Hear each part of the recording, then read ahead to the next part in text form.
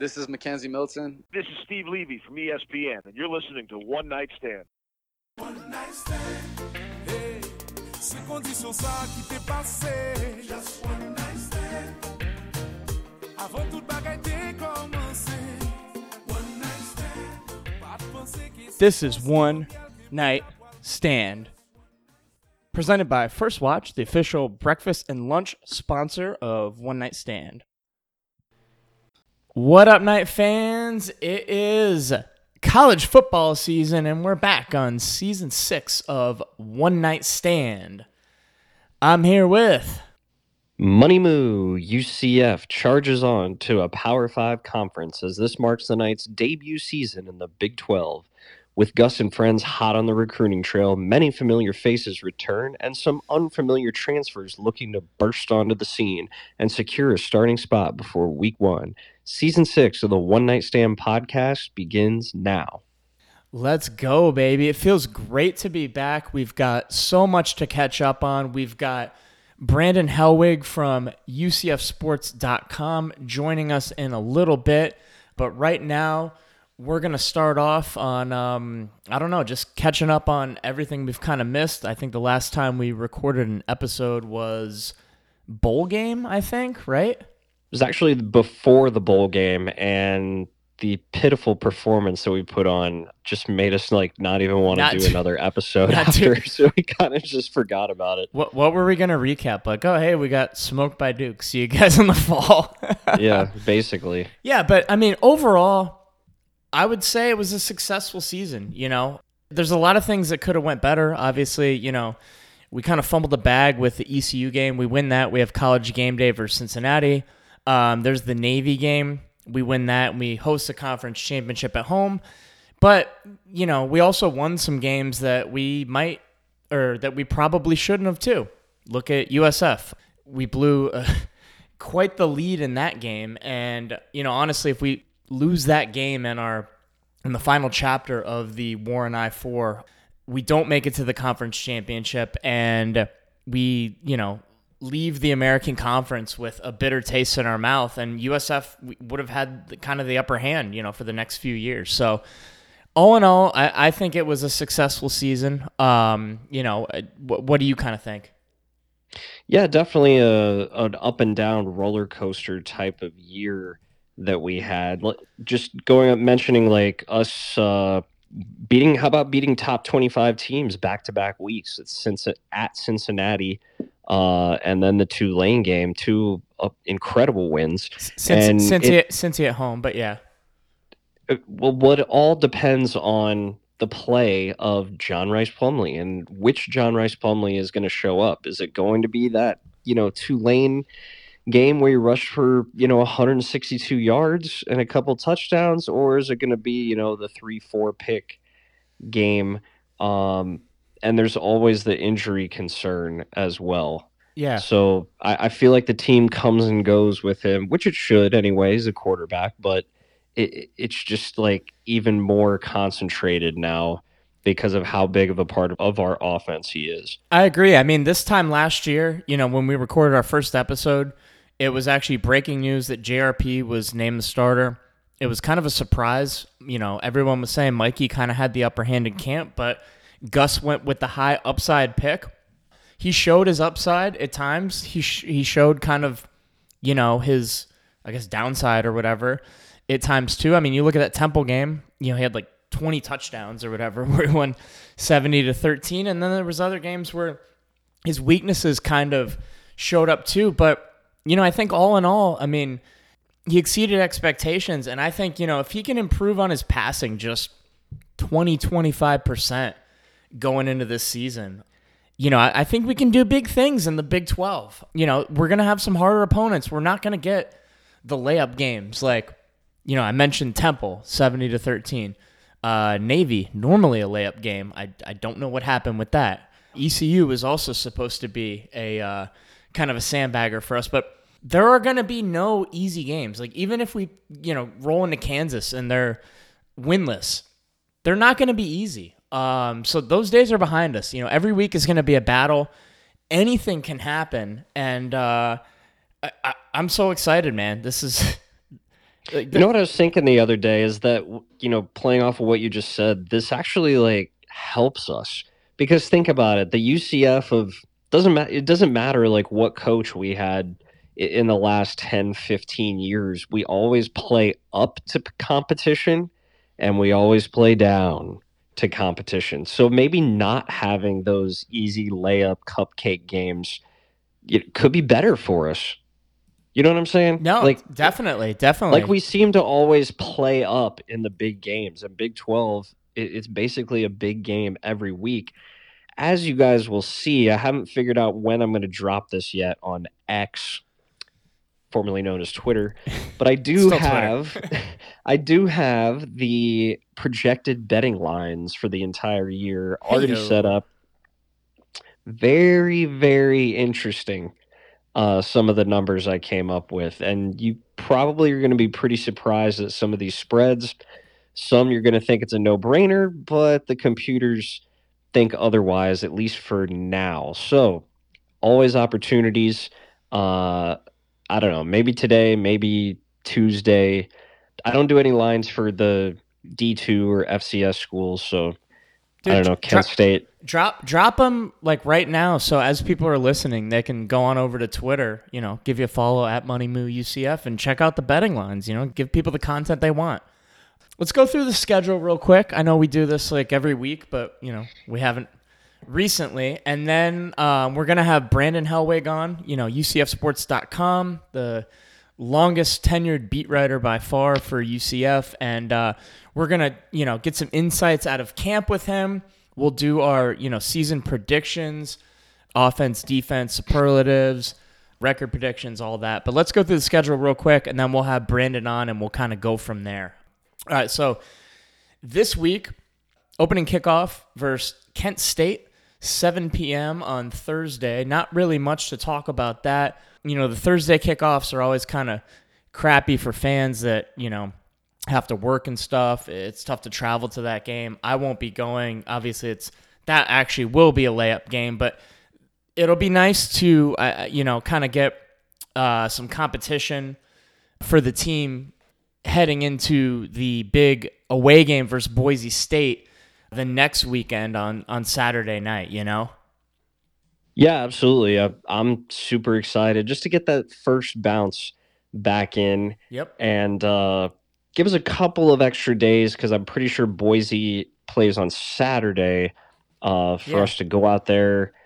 I don't know exactly what day we're traveling, but for us to get kind of acclimated to the. No, it's good having the extra time to travel out there, recover from little minor injuries, dinged up from Kent State. So we'll be at Boise. I'll be going to that game. I think I'm going to be traveling more than I'm actually going to be in Idaho, but that'll be big. Smurf turf or whatever, and that'll be our first true test, and we can come out of that game with a win. Then we've got another kind of easy opponent versus Villanova at home the next weekend.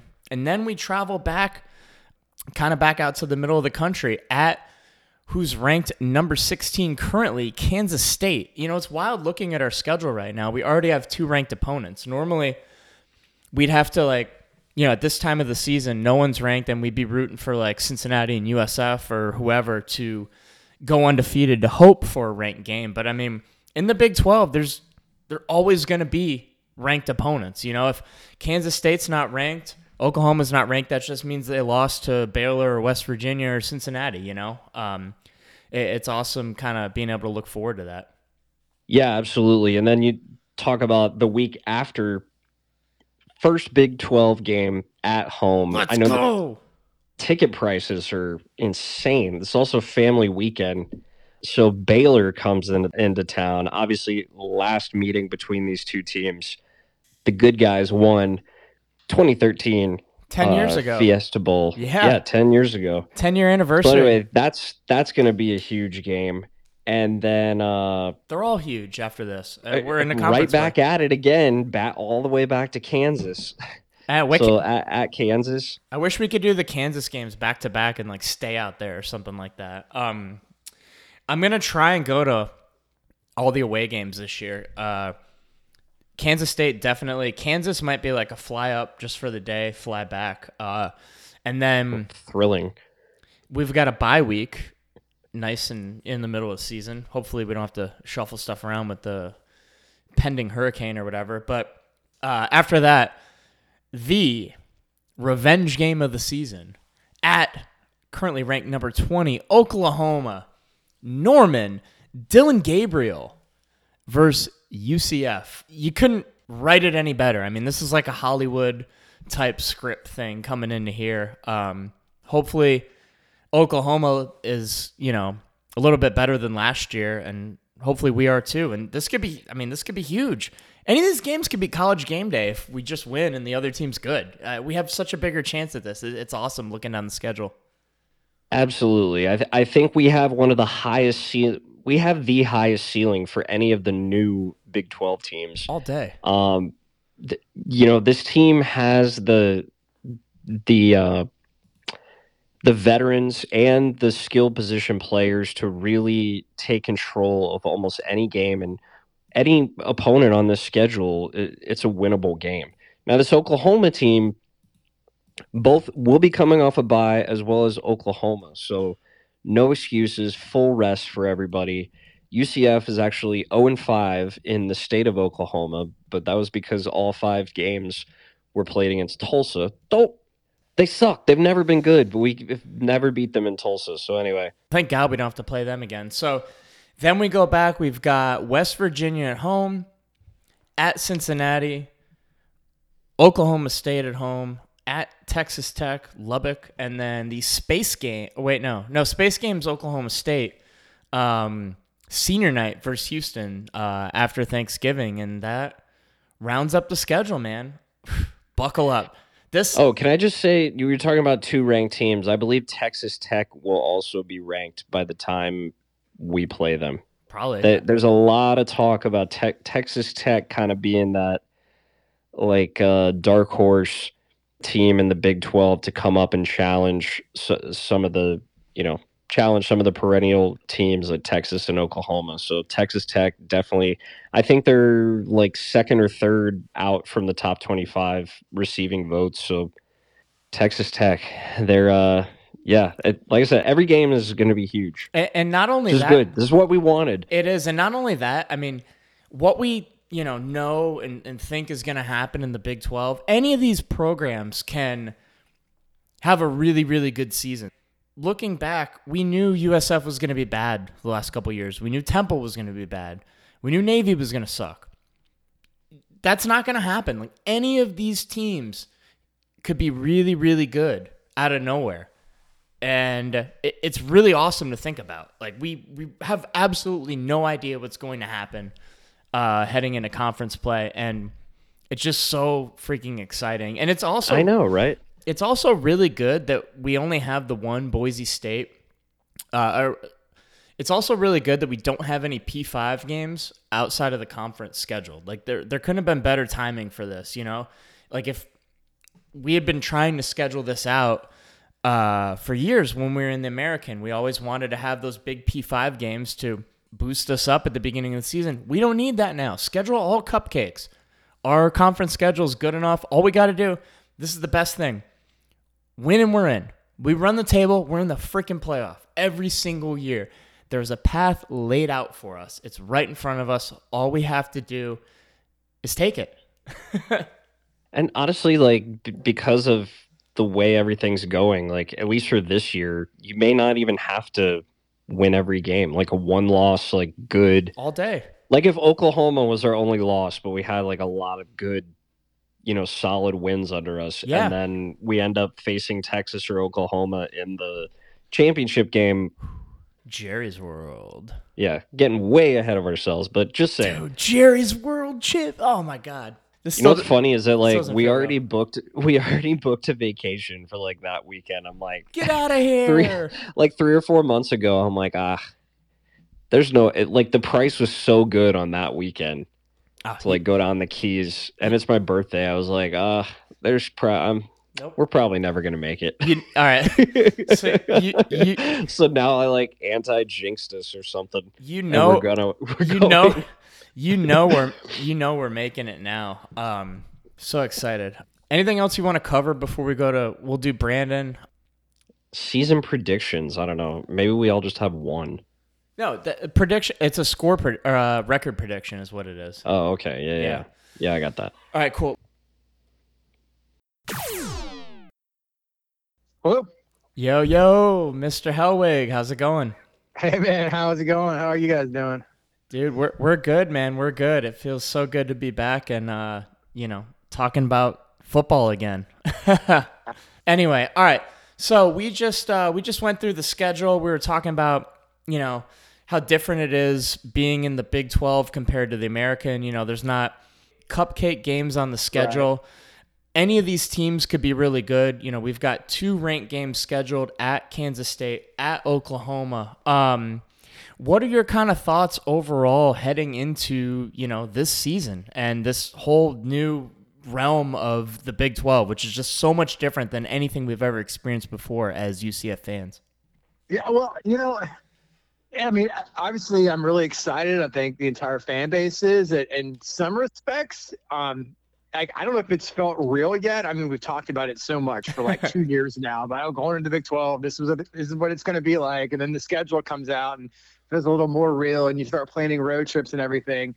And now in this, this summertime preseason before kickoff, we have media day and, all the preseason predictions and stories and previews. And, you see the different level of coverage that the Big 12 gets, relative to the American or the Group of Five, which is almost non-existent. And it's really cool and exciting, but it's just one of those things like I really can't wait till, I guess it's the fourth week, at Kansas State when it'll actually hit me, I think. In some respects, I don't know if it really has hit me. It's kind of like, and Sean, you've been around a long time, that summer before the stadium opened, and I know it's slightly different in terms of what the anticipation is, but it kind of feels like that in a way. Like, it was this kind of like, what's it going to be like? How are you going to feel when the moment's here? What's going to be like to, go to a game in your own stadium? What'll be like, tailgating on your own campus and stuff. It's, in some ways, it's kind of similar to that. But obviously, super excited for everything. I know you guys have talked about the schedule a little bit, and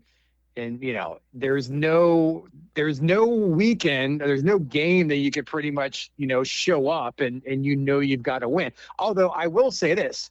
There have been games that should have been the case in the AAC the last couple of years for UCF, and they didn't transpire that way. I'm talking about Navy and South Florida, 2 of the worst teams in the American. UCF should have just showed up and notched the win, and it didn't exactly happen according to plan. So yep, maybe that's kind of an overrated stat.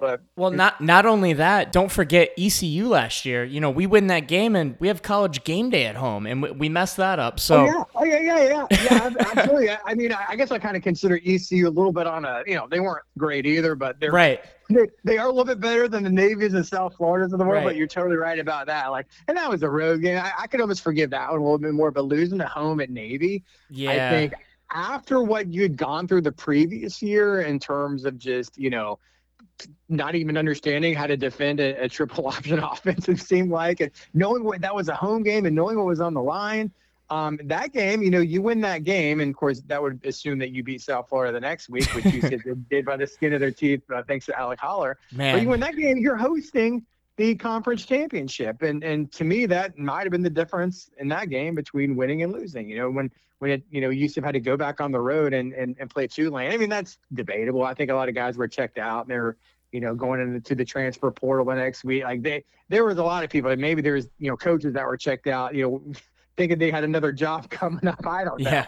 But there's, who knows what would have happened. But that was a huge game because UCF blew their chances for home field advantage. But yeah, it's a tough schedule to kind of look at, and we've all been on the Dungeon message board on UCFsports.com, and myself.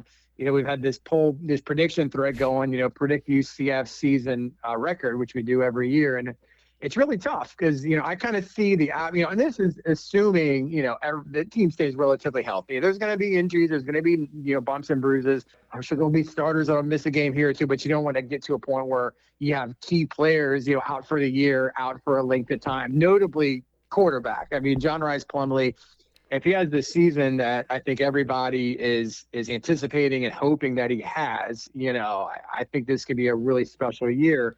That being said, I think floor for this, I think I'd say worst case scenario, I'd say something like 5-7.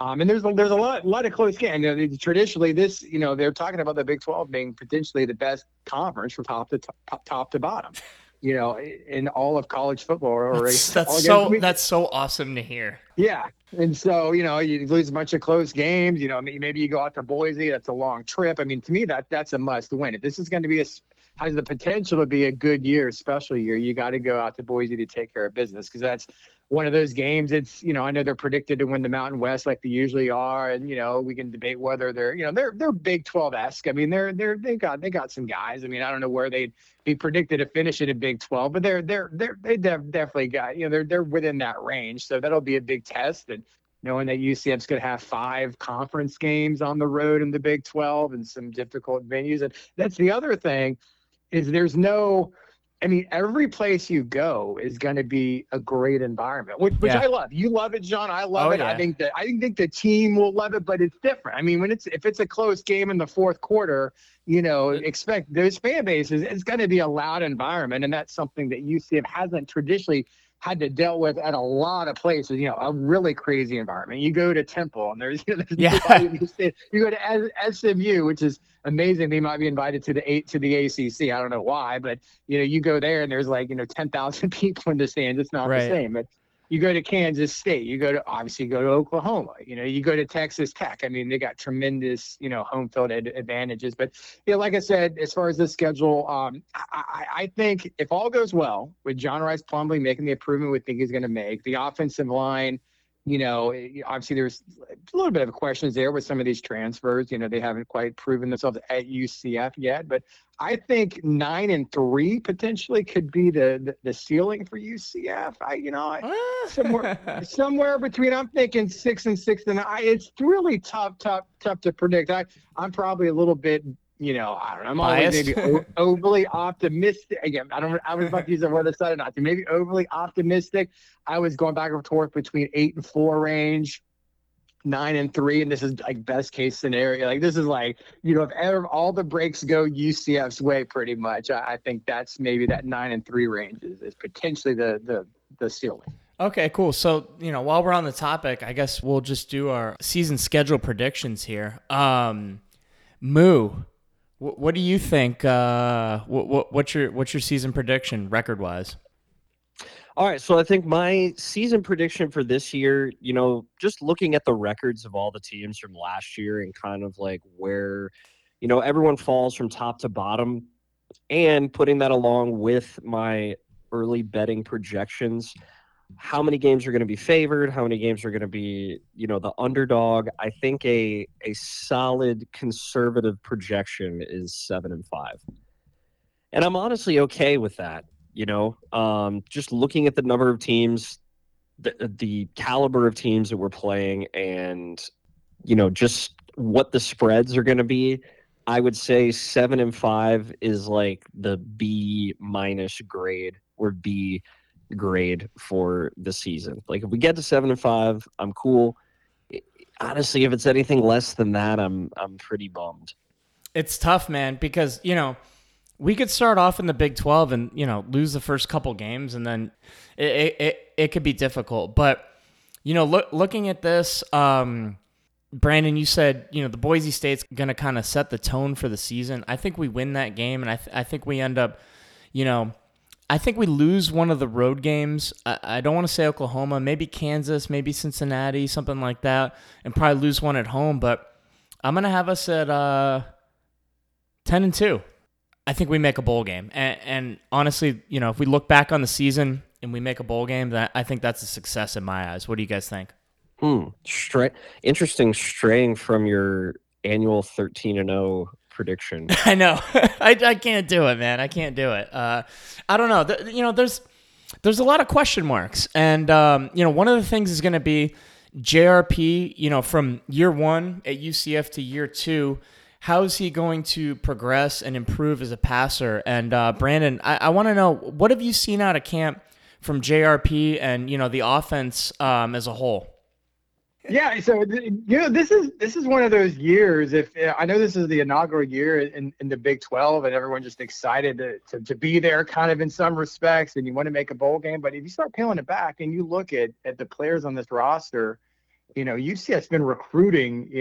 I know it hasn't been a Power 5 program for long, but they've been recruiting, especially when Gus Malzahn got here. They've been recruiting at a Power 5 level for several years now, and there's tremendous talent on this roster, and there's a lot of experience. There's a lot of senior leadership that, guys who have played, 3, 4, 5 years, in some respects even longer. When you look at a guy like Alec Holler, who's been here 6 years, but I think it's all gonna be on John Rice Plumlee, and it's all on kind of his shoulders.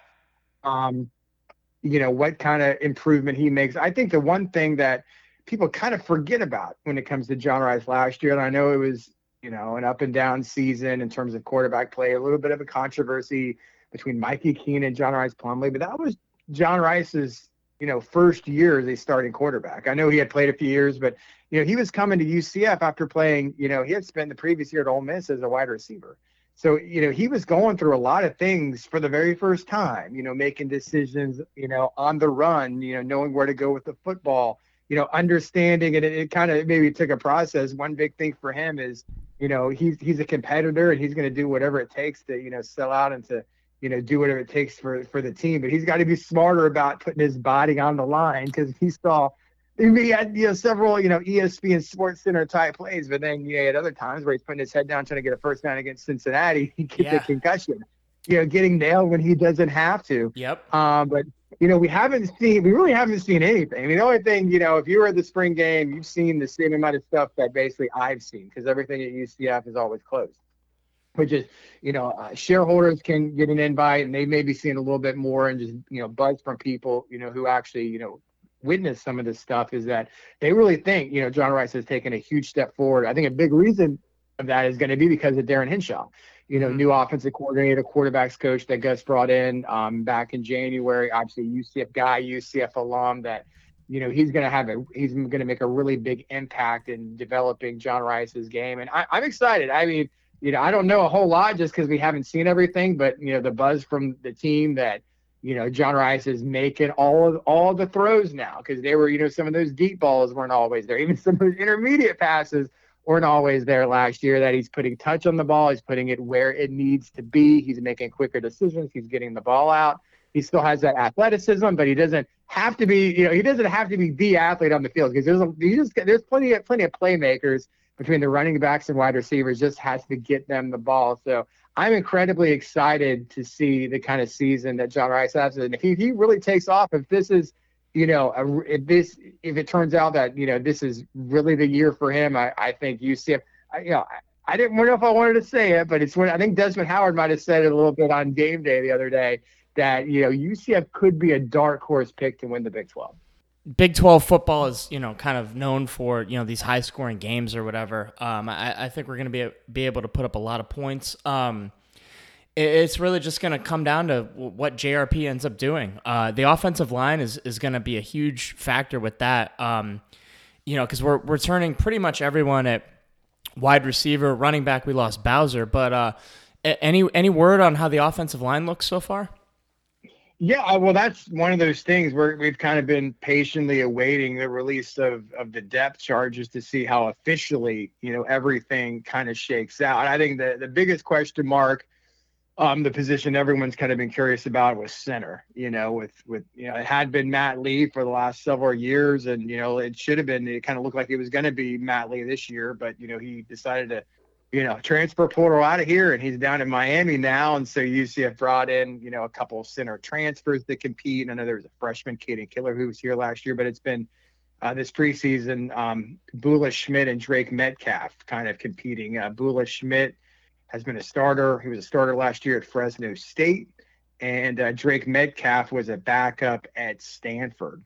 Bula was here in the spring. Drake got here in the summertime. From whatever indication, it appears that Drake Metcalf has won that battle at center. That's the expectation anyway. Nothing's officially been released or announced, but we think he's going to be the guy. And Bula Schmidt, I think, has a chance. He's a little bit on the smaller end in terms of offensive linemen. I think he's only 6'1", but I've heard a lot of good things about him. That with a really tight competition at center, I think there's a chance that he could play guard, that he could slide in potentially into that starting rotation at guard. It's just one of those things that I'm really curious to see how Herb Hand, the offensive line coach, kind of manages the offensive line this year, because he's always been a guy that it's been different. If people kind of watch the offensive line, it's kind of different from coach to coach. When Glenn Ellerby was the O-line coach under Heupel, they would substitute guys all the time. They'd move. Sam Jackson would start the game, left guard. He'd move to the right side. They were like moving guys around and rotating and stuff. And then when Herb Hand got here, it was unless someone got hurt or was injured, whoever the starting five was, they were going to play the entire game if they were able to.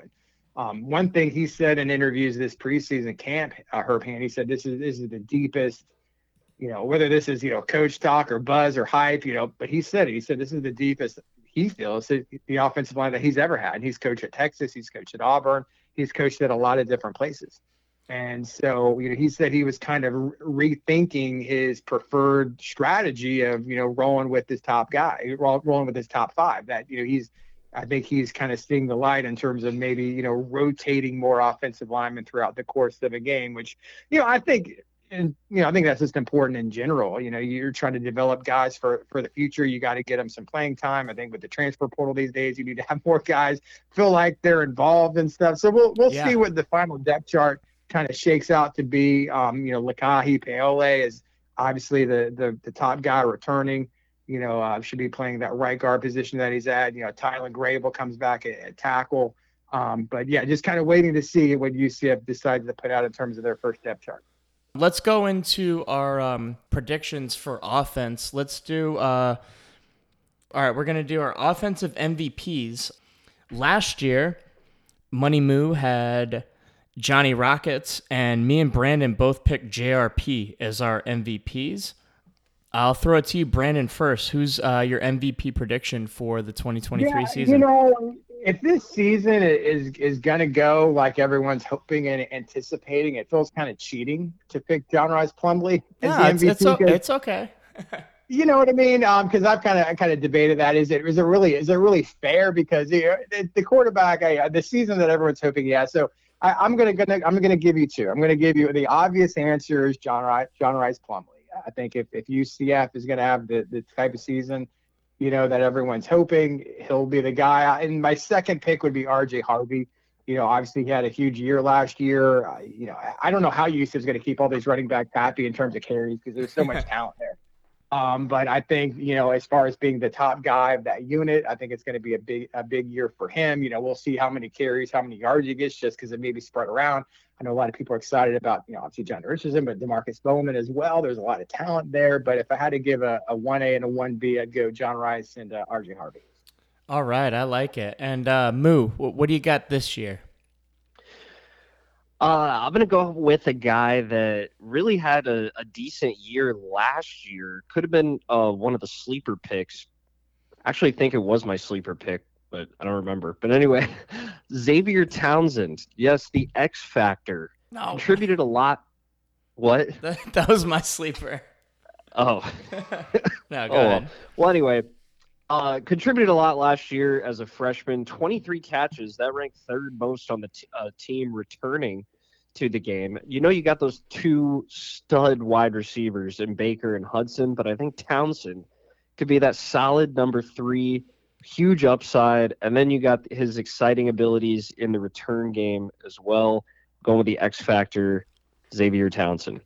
Nice. All right, so that was going to be my pick. Actually, your sleeper last year was Alec Holler, which was a really good pick. My MVP this year is going to be Kobe Hudson. I think this guy is really, really going to dominate. Nothing against Javon Baker. We've got, with Townsend, 3 really, really talented guys, but I think this guy is going to step up and really make a splash this year in the Big 12. I don't think you can go wrong with any of the starters, honestly, on offense. From JRP, which is, the obvious pick, to any of the 3 receivers, and the really, really deep running back room with Harvey, Richardson, DeMarcus Bowman, Jordan McDonald. I mean, you can go on and on. Super, super deep.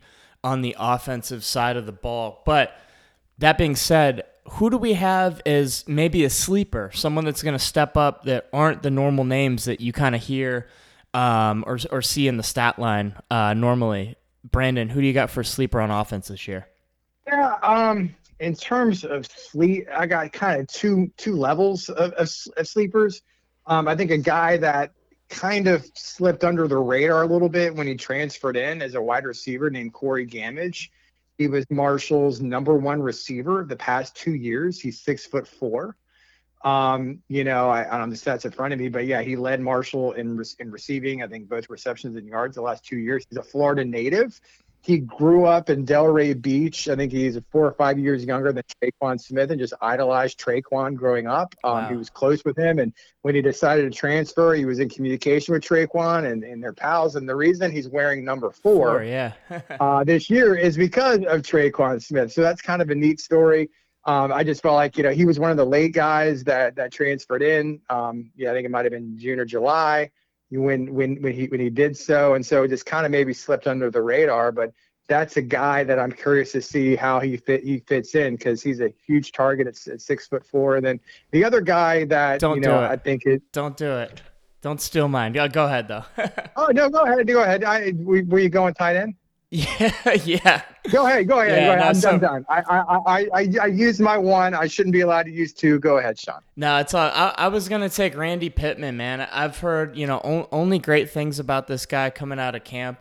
Obviously, no disrespect or anything towards Holler, but this dude's an absolute monster, and I'm really excited to see what Hinshaw can do. Maybe in 2 tight end sets or whatever with this guy, because I think he's great as a pass blocker, and he's just as good as a receiver catching the ball down the field. And I really like that we have him as, this kind of dynamic weapon that we can use. And, there's so many mouths to feed on offense, but again, it's not really a bad thing. So that's my sleeper pick. And sorry to cut you off, but I wouldn't have had anything to say. That's good. I wasn't sure if anyone was going to go that direction or not. I kind of was trying to cheat with 2, but I'm glad you mentioned Randy, because I was going to mention him as well. I mean, that's just the guy we've just heard constant buzz about. We don't really see practice, but when you ask guys, who's making plays out there, who's making crazy catches, who's really impressing. I mean, since spring ball, it's been constantly, Randy Pittman made this catch, he made that catch, he jumped over a guy, he caught this ball. There's the big question mark for a freshman tight end. He's not the biggest tight end is can he block? Because those guys usually are in the game to block first and catch second. So we know he's an excellent, or he's got a lot of potential right away as a pass catching tight end. But the question is going to be, how much he's going to play. Is he going to be able to block some of these Big 12 defensive plays? Moo, who's your sleeper for this season on offense? All right, I got a mega sleeper here. How about we go with wide receiver Gator transfer Trent Whittemore? All right, I'll forgive him. The old saying, if you can't beat him, you got to join him, right? Seasoned guy, hasn't really seen the field that much, but you never know. If he has to step up for like an injury or something, or maybe, to just get some playing time in. But, hey, that's why we call this a sleeper. It's a guy that you're not supposed to do much, but could be off the radar. But I think he's a serviceable fill-in if maybe we had a couple injuries. I want to mention about Trent Whittemore real quick is I think he played a little bit of quarterback in high school. And you remember Ryan O'Keefe, he played quarterback, and they kind of utilized him on some of these trick plays, double pass and all that stuff. I think, I wouldn't be surprised if that'll be Gus Malzahn / Darren Henshaw's arsenal this year, because I think Trent Whittemore, he did throw a touchdown pass when he was at Florida, and actually I think it was to remember Kamori Gamble, the tight end that Trey didn't really do a whole lot last year. We had a lot of buzz about him a year ago. He didn't really do much, but actually Whittemore a couple years ago did throw a touchdown in a game to Kamori Gamble when he was at Florida. All right, well, hopefully it pans out a little bit better than the last guy. All right, so let's flip it over to the defensive side of the ball, and before we do our picks, any kind of anecdotes or anything you want to share out of camp, Brandon? It's not like the old days of George O'Leary where we saw everything. We could have been at every practice if we wanted to. So I'm like everyone else, just waiting to see what it looks like when we get to Thursday. And even then, we won't know because Kent State is one of the worst teams in FBS. Right. There's probably a lot of FCS teams that are better than they are, and I don't think we'll really know much about this team until we get to Boise State. New defensive coordinator, Addison Williams. Everything I've heard, everyone seems to really like the guy. So, like you said, we might not even see that much at Kent State, but the real test will be, how can we stop him over at Boise? All right, so that being said, let's go into our defensive MVP predictions. Let me pull this up. Last year, we had Brandon had Tremont Morris Brash. I had Jeremiah Jean Baptiste, and Moo had Devontae Adams. No. Brown. Devontae Brown. Devontae Brown. Yeah. All right, so Brandon, who's your pick for defensive MVP this season? Well, before we, who would have been the actual defensive MVP last year? Like, I would take TMB probably. I mean, Tremont led the team in sacks. Jason Johnson led the team in tackles. Who was my sleeper last year? Hey, yo. Finally got one right. Yeah, I mean, Josh Seliscar played like every snap in a bunch of games, but he didn't produce the same kind of statistics that Tremont did. So yeah, not on the books, but he played really, really good last year, especially for kind of what his expectations were. Right, and Ricky Barber might be the best overall player on the defensive line, but I don't know. I'm not sure who still would have been the MVP last year. But yeah, I've been asked this question before the last few days, and I didn't even remember I predicted Tremont last year. That's actually the guy I'm picking this year.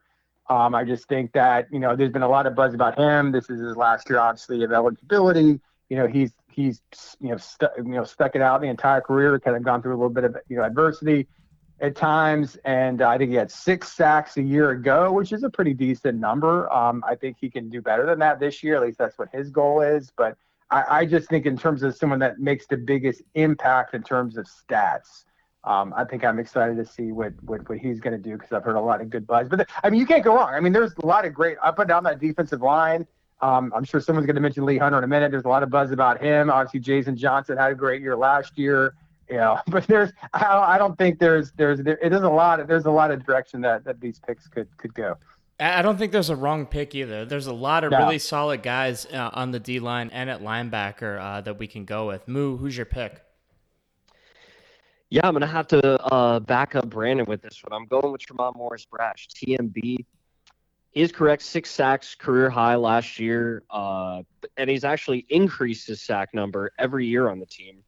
So this year, I think double digits is in the cards, which would have been conference leading in the Big 12 last year. He's a 5th-year senior. I still think he has something to prove, because he's had good seasons. He's battled back and forth. I think there was a portion of one of the years where he lost his starting job and then came back. The guy loves the limelight, though, and now he has a Big 12.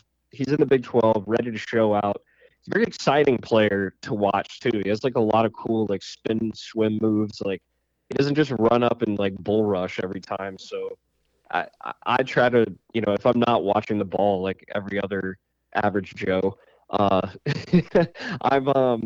watching him because it's fun, and he gets to the quarterback a lot. And we also met his dad at the casino in Pittsburgh in 2019. I'll never do we meet him or just, see him? Well, he came up to us and he started talking to us, and he was like, "Yo, my kid plays on the team. Go Knights!" And we're like, "Oh yeah, I remember." Kid? It was some freshman at that time. I remember. Yeah. That was awesome. Pitt game, not awesome. Cool to see Kenny Pickett kind of thriving in the NFL though. Makes the game sting a little bit less, knowing that we lost on that 4th down play or whatever to a guy that's starting quarterback of the Pittsburgh Steelers. I don't know, whatever. All right, my defensive MVP, I'm going to go with the guy I picked as sleeper last year, Jason Johnson. This dude balled out, coming into his senior year this year. He played really well last year, had 15 tackles in the ECU game, and I just think he's going to continue to improve. And, like you said, though, I mean, there's a handful of guys you could pick here, Ricky Barber, him, TMB obviously, but Jason Johnson's going to be my guy, and I'm really excited to see what Addison Williams can do with these guys on the defensive side of the ball this year. That being said, Who are we looking at as sleepers this season, Brandon? Sleepers on the defensive side. Sleepers. I'm not sure. Do you think Lee Hunter qualifies as a sleeper? He played last year. He had some buzz coming in, although he didn't start. He wasn't in the best shape. Apparently, he couldn't go for very many plays at a time. Everyone always wanted to. At least fans were always like, "You got to get Montalvo out of there." Lee Hunter's going to be the starter, although Montalvo, he's I don't know, he's on his third team already. Like the season hasn't started yet for the NFL, so I'm really pumped to see him doing well. He has some value. We'll see where he finishes, but Lee Hunter, I think, didn't make the impact that people thought he was going to make, at least not to the level. But everything we've heard about him, during camp and everything, that he's taken a huge step forward. I think on the first practice, I think, even Gus Malzahn, who's kind of hesitant to name drop guys and kind of hype up guys, he was talking about him. Addison Williams was talking about him, that this guy's taking a huge, huge step forward. And, everyone knows he has NFL talent. And if he can put it all together, putting him right next to Ricky Barber and then Josh Delascar and Trayvon Morris-Brown, that's going to be a scary defensive line. He's definitely got some upside to him, so that's definitely a good pick. Moo, who are you thinking for defensive sleeper?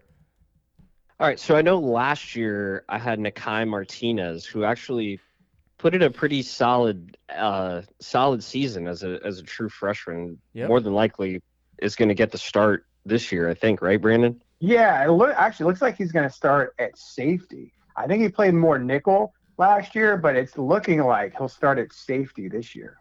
Okay. Well, I'm going to go back to that defensive back area, going way off the radar with a little hometown signee from around the block from me, Jason DeClona, freshman out of Estero High School, highly touted recruit. This guy had offers from a ton of different P5 schools. I'd love to see him get his feet wet on special teams, maybe make a big play. But definitely a very positive attitude, this guy, and a hard worker. So I'm going with Jason DeClona. He's from a little 239 represent. I like it.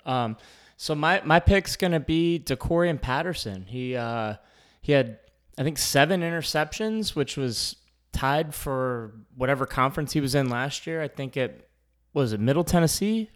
Am I right with that, Brandon? Yeah. Yeah. Uh-huh. Middle Tennessee. The defensive backs have always kind of been the weakness for us, at least the last couple years, and I think this guy's going to step in and make a difference. Is he supposed to be a starter, Brandon, or what have you kind of heard? I think that's to be determined. Addison Williams, with those corner positions, they've typically had what they considered, three starters. Obviously, there's 2 guys that start plus the nickel, but they'll kind of split the reps amongst those 3. Like last year, it was Devontae Brown, Corey Thornton, and Brandon Adams. If you look at the actual reps each player got, they're all starter-worthy players. Right. I think DeCorian will be a starter-type player. Now, maybe it'll be Corey Thornton, Brandon Adams, get the first reps, and then DeCorian comes in and plays just as many reps. We'll see how they figure that out. But, yeah, I think he's definitely in the mix to play a huge role. And you mentioned his 7 interceptions. That's more than UCF had as a team last year. Oh, wow. All right, awesome stat there. So, we can only kind of go up from there, but cool. So I don't know if that qualifies as a sleeper, but I'll take it. He's a transfer coming in, name we haven't heard, so I like the pick. Okay, cool. Brandon, is there anything else you want to add? Yeah, just it's one of those things that if this is everyone's, like I was saying earlier, obviously everyone's excited to see how's UCF going to match up their first year in the Big 12 and how's it going to be? But, if UCF is going to make a splash, this could be the year. Like, there's a lot of guys with experience on both sides of the ball. We just don't know how it's all going to translate to playing a Big 12 schedule and, going on the road and seeing how they stack up. Look at the experience. Look at the seniors on the D-line. Look at linebacker. You got Jason Johnson's coming back for another year. You've got, experienced transfers that came in there. You look at the secondary. Guys like Corey Thornton's been starting since 2020. DeCorian Patterson hasn't, his last year of eligibility. He had 7 picks last year. There's a lot of guys. And then you look at the offensive line, Lakahi, obviously, is his last year of eligibility. Bullish Schmidt coming in, final year. John Rice Plumlee, last year of eligibility. I think Javon Baker and Kobe Hudson, those guys technically, I think, have one more year, but trust me, those guys are going to play like this is their last year because most of those guys want to try to get to the NFL, and those guys are going to play like it's their last year. Corey Gamage, it's his last year. Alec Holler, obviously, I think he's like his 6th year. He definitely doesn't have any more years left. So there's a lot of seniors on this team, and it just kind of feels like something special might happen. I know, like I said earlier, that maybe I'm a little bit overly optimistic at times, but this is. If you see it's going to, because in 2024, maybe it'll be a friendlier one. Who knows what the schedule's going to be like? Hopefully they'll have 5 home games and 4 road, and then you go on the road to Florida. But like, we don't know who the quarterback is. We don't know if the quarterback's on the roster yet. I know they're recruiting really well, but it's always tough to kind of, you have to temper your expectations a lot when, guys don't have experience and you really don't know what you're going to get. So, if UCF's going to do something, this in the Big 12, this could be the year. It definitely feels like it, like you said, with all the experience we have coming back on both sides of the ball, it's going to be JRP's last year. These receivers are probably going to, they're definitely NFL talent. Guys on the line, both sides of the ball. So hopefully we make a big splash. But, I don't know. That's why we play the games, and I'm definitely super excited heading into the season. I can't believe it's here. Summer always kind of lags on, and it just feels like it's forever. And then next thing you know, we've got Kent State coming up Thursday night. But real quick before we let you go, I want to talk about recruiting. Everyone's noticed the huge uptick in the quality of commits we've got. I think 2 4-star guys in the class of 23, and I think 8 4-stars in the class of 2024, which is close to as many as we've ever had in every recruiting class combined ever. I'm pretty sure UCF. Like, normally we'd be lucky to get one guy. I remember like when Snelson did the hat thing or whatever, and he picked UCF, and he was our only 4-star. It was a huge deal. All of a sudden we've got 8. What the heck is going on? Tell me what you've kind of seen over this last recruiting cycle, what you think it has to do with NIL, and or is it Gus or whatever? What are your thoughts? Well, I mean, NIL has something to do with it, but I think the biggest difference, obviously, is UCF's in the Big 12. I mean, they're recruiting like a Power 5 team. That's the thing, when you're not in the Power 5, when you're not in the Power Conference, it's kind of difficult to recruit those 4-star caliber players. Maybe, you get lucky, end up with 1 or 2, and usually the guys that UCF did end up with, 4 stars, maybe the opportunities or the offers they had at one point maybe weren't there anymore. So maybe they kind of fell down towards UCF a little bit. But now, UCF is the choice. They're the first choice for a lot of guys who have legitimate options, guys that, could have gone a lot of places. You look at, Jalen Hayward, the defensive back from Rockledge. He had been committed to Georgia for a long time. I mean, he could have gone to Miami. He could have gone anywhere he wanted. He chose UCF. And look last year, John Walker, the guy who's probably the biggest commitment in UCF history, maybe after Dante Culpepper. He literally could have gone anywhere he wanted. Florida was trying to flip him all the way to the very last minute before signing day. He could have gone to Ohio State, Miami, Michigan. He could have gone anywhere, Oklahoma. It's just UCF is a destination. I mean, a lot of that is because of Gus.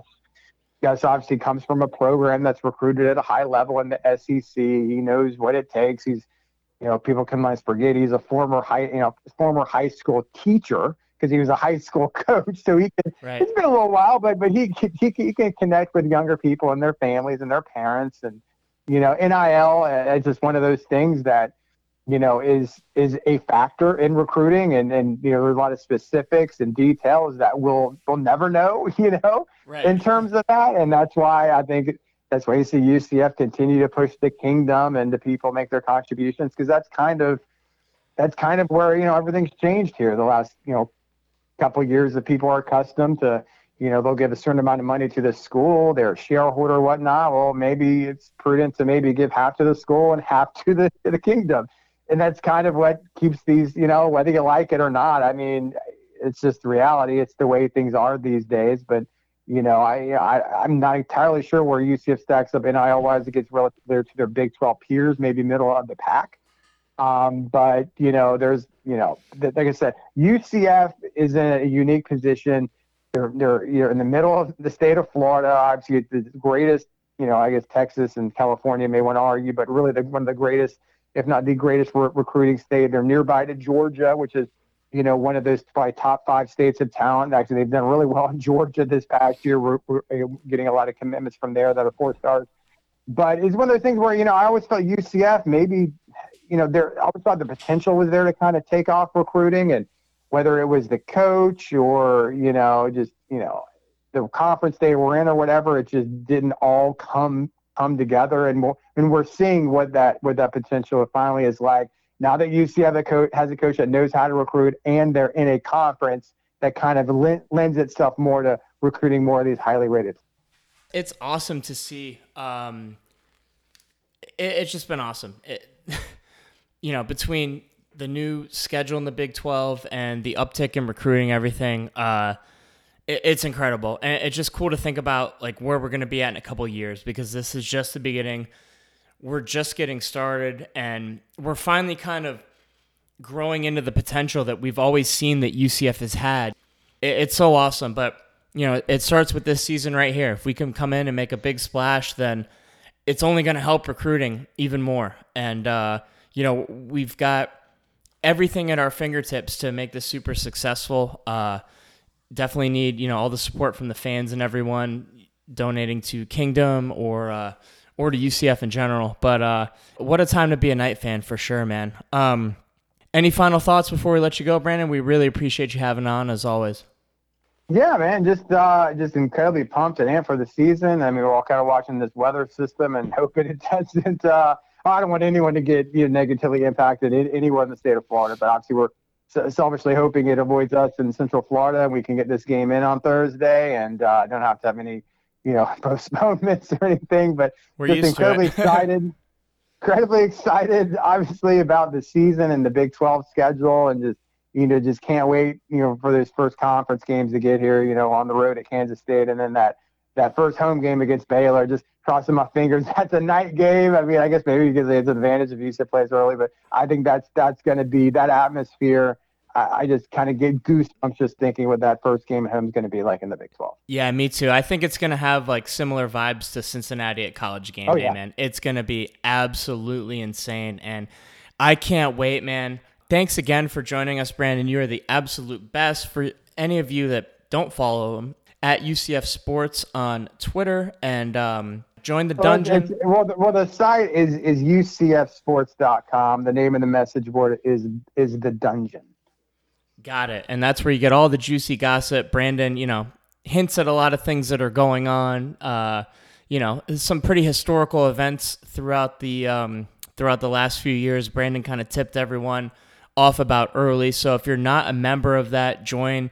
It's super, super cheap, and it's definitely worth it if you're a UCF fan. So thanks again, Brandon. I will see you on the road at Boise State here in a couple weeks, man. Can't wait. All right, guys. Thanks. All right, man. Go Knights. Thank you. All right, guys. Now it's time for our favorite segment, Money Moves. Picks of the week. Woo, it's been a while. Yes, Getting real anxious about these games coming up. So can't wait to kick off this season. Season 6. Last year, season 5, a little bit of an off year, but it's been trending that way. 12-12 last year, but I have a 5-year total, 101, 97, and 2. All I got to say, betting is hard. Correct, but four wins above 500. That's why we keep our day jobs. I put it all on the line out there for you guys. So anyway, right, what do we got first? Got 2 this week. First one, we're gonna go with Utah -5 against Florida. Florida, a dumpster fire, going out west for a Thursday game. This is actually the same time as the Kent State game, so probably have both on. I mean, when was the last time Florida was even in this time zone? They never go out west. I think the farthest west they go is A&M. Like, they never play any out-of-conference games that are worth anything. Yeah, they usually none of the SEC teams do. They play like some crappy game. Yeah, they don't ever travel. That's what I'm saying. It would be any SEC team in this spot. I would pick this. So yep. Quarterback for Utah, Cam Rising, same as last year. Dark horse Heisman. This one gets away from Florida quickly. I got Utah -5. Utah, so they played the same game at Florida last year. Utah dominated to start, and then, I don't know, they just fell apart, and I think Florida ended up winning. But on the road, there's no chance. Utah coming back to the Big 12, I think, in 2024. So, yeah, I like it. All right, what do you got next? Second pick, we're taking Florida State, the Seminoles, +2.5 against LSU. Jordan Travis back. Top receiver Johnny Wilson back. 6 of their top 7 tacklers, including Tatum Bethune, are back. 1-point game last year. Incredibly exciting game.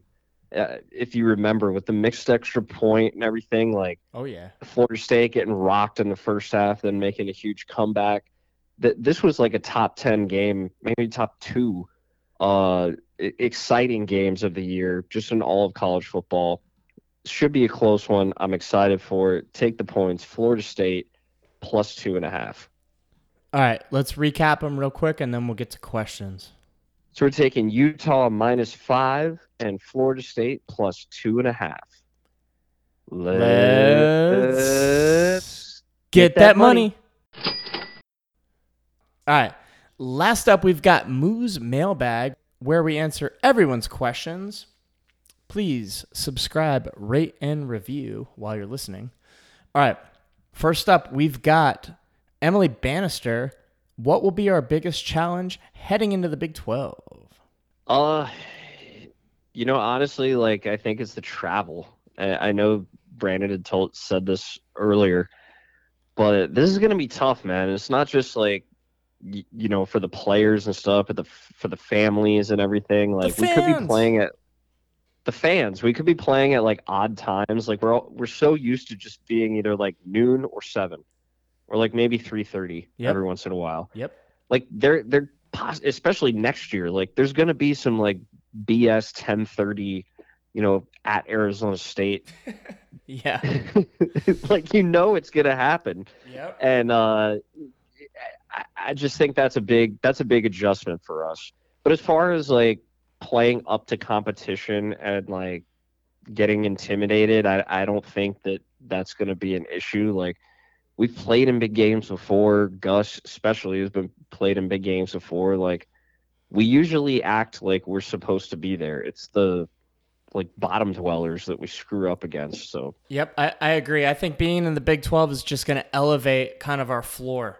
And, personally, the biggest challenge is probably just going to be the podcast, doing this with our ridiculous travel schedule. But, man, if I can do every away game, that's going to be awesome. It's going to be fun. Quite a feat. Yeah. All right. What do you got next? Next question is from Colby Keating. How influential was NIL in our summer recruiting versus charismatic coaches / culture? I asked Brandon about this. I don't know how much he knows. I know nothing. I definitely want to catch up with SJ, who's in charge of, Kingdom NIL now. I'd like to think that NIL has something to do with our all of a sudden getting 8 4-stars. It definitely has to, because there's definitely some kind of money promise. That's how recruiting works now. I have no idea how. I just don't know how much it is. It's definitely some Big 12. It's definitely some Gus. It's definitely some of our, we've had back-to-back 9-win seasons. So I think it's a combination of things, but I think NIL is definitely a big part of the recruiting. I just don't know how much. Yeah, the same. I really have no idea how any of this works. I just know it definitely benefits us. Yeah. Like, clearly, like, finally, we're not in the wrong. Yep. We're not on the wrong side of this. Yeah. And the Alabamas and the Ohio States and Michigans of the world, obviously, I don't like that it's a money game now. But if I had a choice of being us or being, on the outside looking in, I would. USF. I think we're in a good spot. Yeah. All right. Next question from UCF Chris. Over under on amount of time Sean will appear in the stands on the TV broadcast line set at 4.5 over under. Oh, all right. So let's break it down here. You plan on getting to every away game. Yep. So Boise, Kansas State, Kansas, Oklahoma, Cincinnati, Texas Tech. So that's 6. It can't be 4. And I've only been on TV, I don't know, like 6 or 7 times ever. Yeah. So I would have to say it would be like 2.5. 2.5 Yeah. maybe. I'm gonna have. Trust me, I'm gonna make sure to have like premier seats for every game, especially. When have you not? That is Your true. rule of thumb is to like you can't sit in anywhere except the front row. Literally went to Boston. All right, quick story. Went to Boston, went to the Red Sox game. Guy buys tickets, the front row both nights. Like, doesn't matter. We're in the outfield. They're amazing seats. Trying to But get it's a ball on the ball. You can't sit anywhere in this stadium. It doesn't matter what stadium. It has to say row 1 on the ticket. It's or so else much they're not better happy. when there's no one in front of you. Well, of course.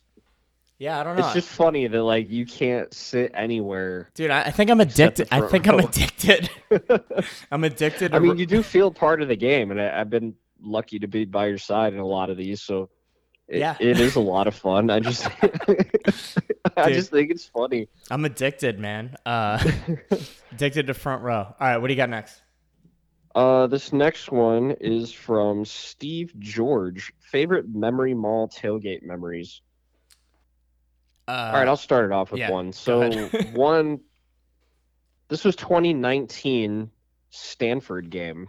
Remember we set up like a pretty decent tailgate in Memory Mall, and then like right after we set it up, the like most wicked storm comes through, blowing everything, like wind blowing the tents everywhere. We're all like random people are all huddled under our tent.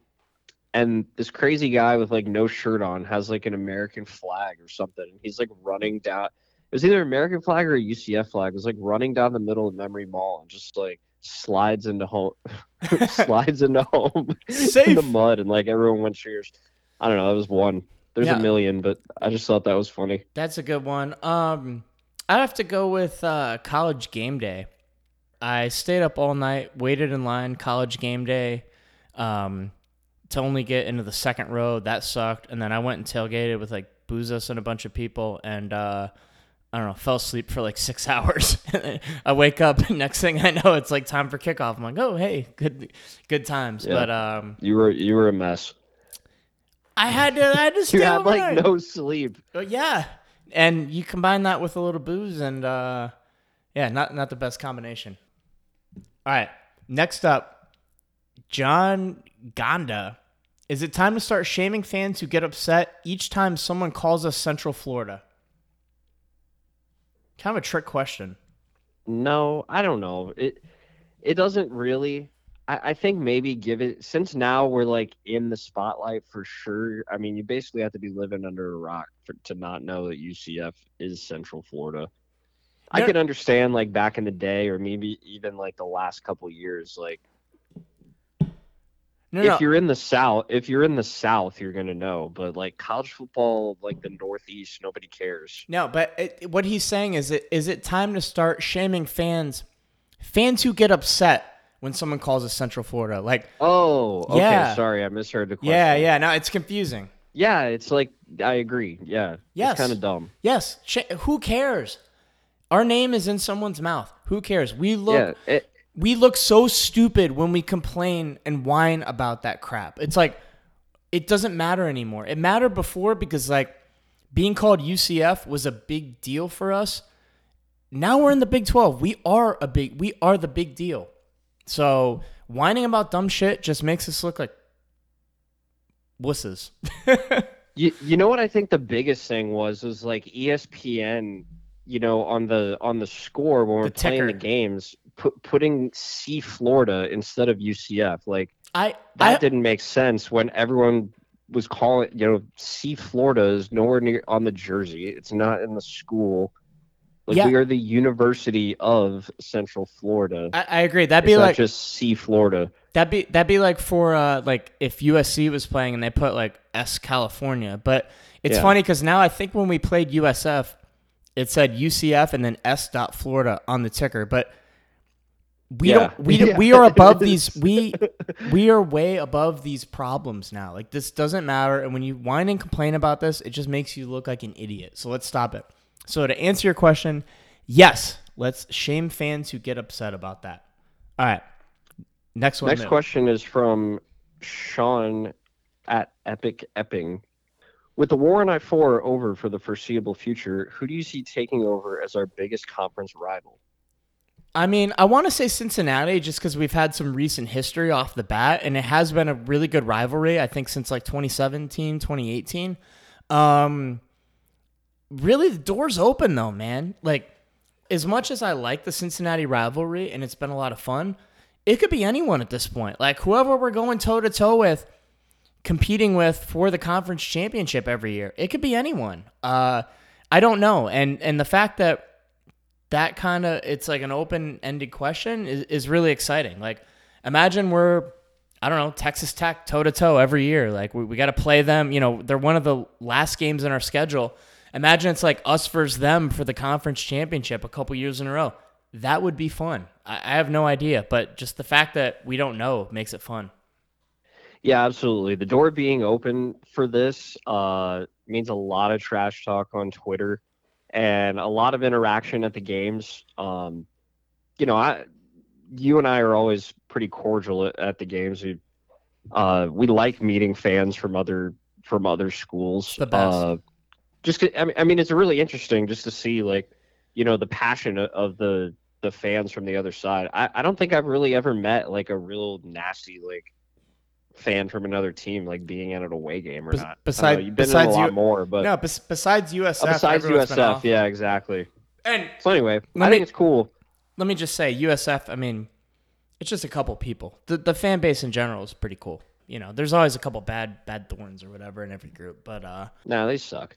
All right, I hate them so much. I know, but I'm saying like their fans aren't always like super. I hate them too, but their fans aren't always assholes. It's just a couple of them. Nah. Yeah, all right. Yeah, next question. Do we have any more? Let's wrap this up. Thank you guys, as always, for listening. We'll catch up, I guess, a little bit. What have we been doing for the last, I don't know, 6, 7, 8 months, something like that? Moon? Making money. Yeah, making money. I bought a Golfing. house. We golfed today. Me and Moo. Moo played out of his mind on the back nine. Woo! Big fire, baby. Improvements. I broke 100. Put me on the tour.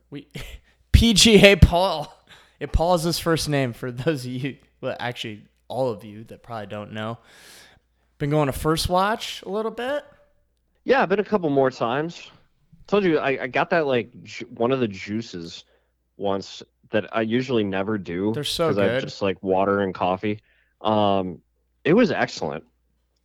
The only problem was I sucked it down so fast I like wanted to get another one. I just went the other day, had the pumpkin pancake breakfast. Out of this world. Oh, they got the fall stuff already? The fall stuff, baby. It's back. Football season, fall menu. You really can't go wrong with anything from First Watch. So be on the lookout for the First Watch First Score contest where you can win a $25 First Watch gift card. We'll put the tweet out on game day, and you just have to reply with who you think is going to score the first touchdown and the yardage, and the closest person to it wins, or people. Sometimes there's multiple. What else? Oh, Money Move, first cold plunge today.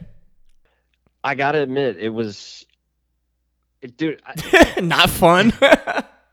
It's like hot sauce, man. Like it was real uncomfortable at first, but now I'm like, I think I'm addicted. Like I need to feel this again. It's like good. I wanna get colder.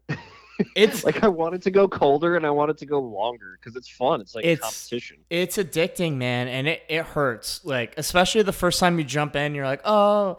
Like, I don't know, people do this for a couple minutes, and then it's like 15 seconds in, and it's like, It was pretty nuts. I feel like we talked about it for like half an hour. Yeah, you absolutely crushed it. So my first time in the cold plunge, I think it was like 54 degrees. I lasted about 1:20. Moo goes for 3 minutes and 20 seconds on his first one, which is awesome. After you get past that like 90-second threshold, you go numb, and it's not as bad, but I don't know. It's weird, man. It's like a weird, painful like addiction. Like it's good. I mean, 54-degree water is not supposed to be like I don't know, like, No, oh man, I gotta go get in it. But it Dude. kind of is for me now. Like, Yeah, you got to come back, man. crazy. You turn me into a believer. You know, how cold was the water on the Titanic? You know, Jack and Rose didn't make it that long, hanging off that board or whatever. So that was definitely fun. Emily's doing really well. She's almost 2, right? She's like 8 months or something. Yeah, she'll be 2 in November. Walking, possibly talking. gonna make it up. Walking, talking. She's a parrot, man. So be careful. Watch your mouth. give her all the go nights. I'm gonna get that soon. Yeah. Soon, hopefully. The go nights. Yeah. Yeah. Other stuff, go to Kent State if you can. We know it's Thursday night. And, thank you guys for listening. Obviously, we've taken a huge break as we have, the last couple seasons after football season. The older we get, it's really tough for us to do this. But what we do appreciate, and especially in the last couple of weeks, there was like 2 or 3 people that reached out and were asking like, hey, when's the season preview? It means a lot to us to know that, people listen and care, even if it's just a couple of you guys. And we're going to keep cranking these things out for as long as we can, man. And we appreciate the feedback, good, bad, in the middle, whatever. So, thank you guys as always for listening. Money Moo, anything else before we go? No, that's it. Go to the game. Go to the game. Go to First Watch. We love you guys, and I am so excited for this football season, man. And I cannot wait to talk to you guys next week. We've got some cool guests. And make sure to follow us on Twitter because we are coming back with the First Watch First Score, where you can win a $25 gift card to First Watch if you predict the first UCF touchdown score and the yardage. You bet. Love that. Yeah. That's a fan favorite, dude. It's a fan favorite. And, I think UCF copied it, and they did like the First Watch. They do like a First Watch, First Score something promotion now, too, because First Watch is a sponsor. So we're just setting trends all day. Trendsetters, baby. All right, yeah, so we've got some cool guests lined up for the rest of this season, and we're going to do our best. Obviously, tweet us with any, feedback, suggestions, whatever you guys want to hear. We're here for you guys. We do this because we love UCF. Go Knights. Charge on.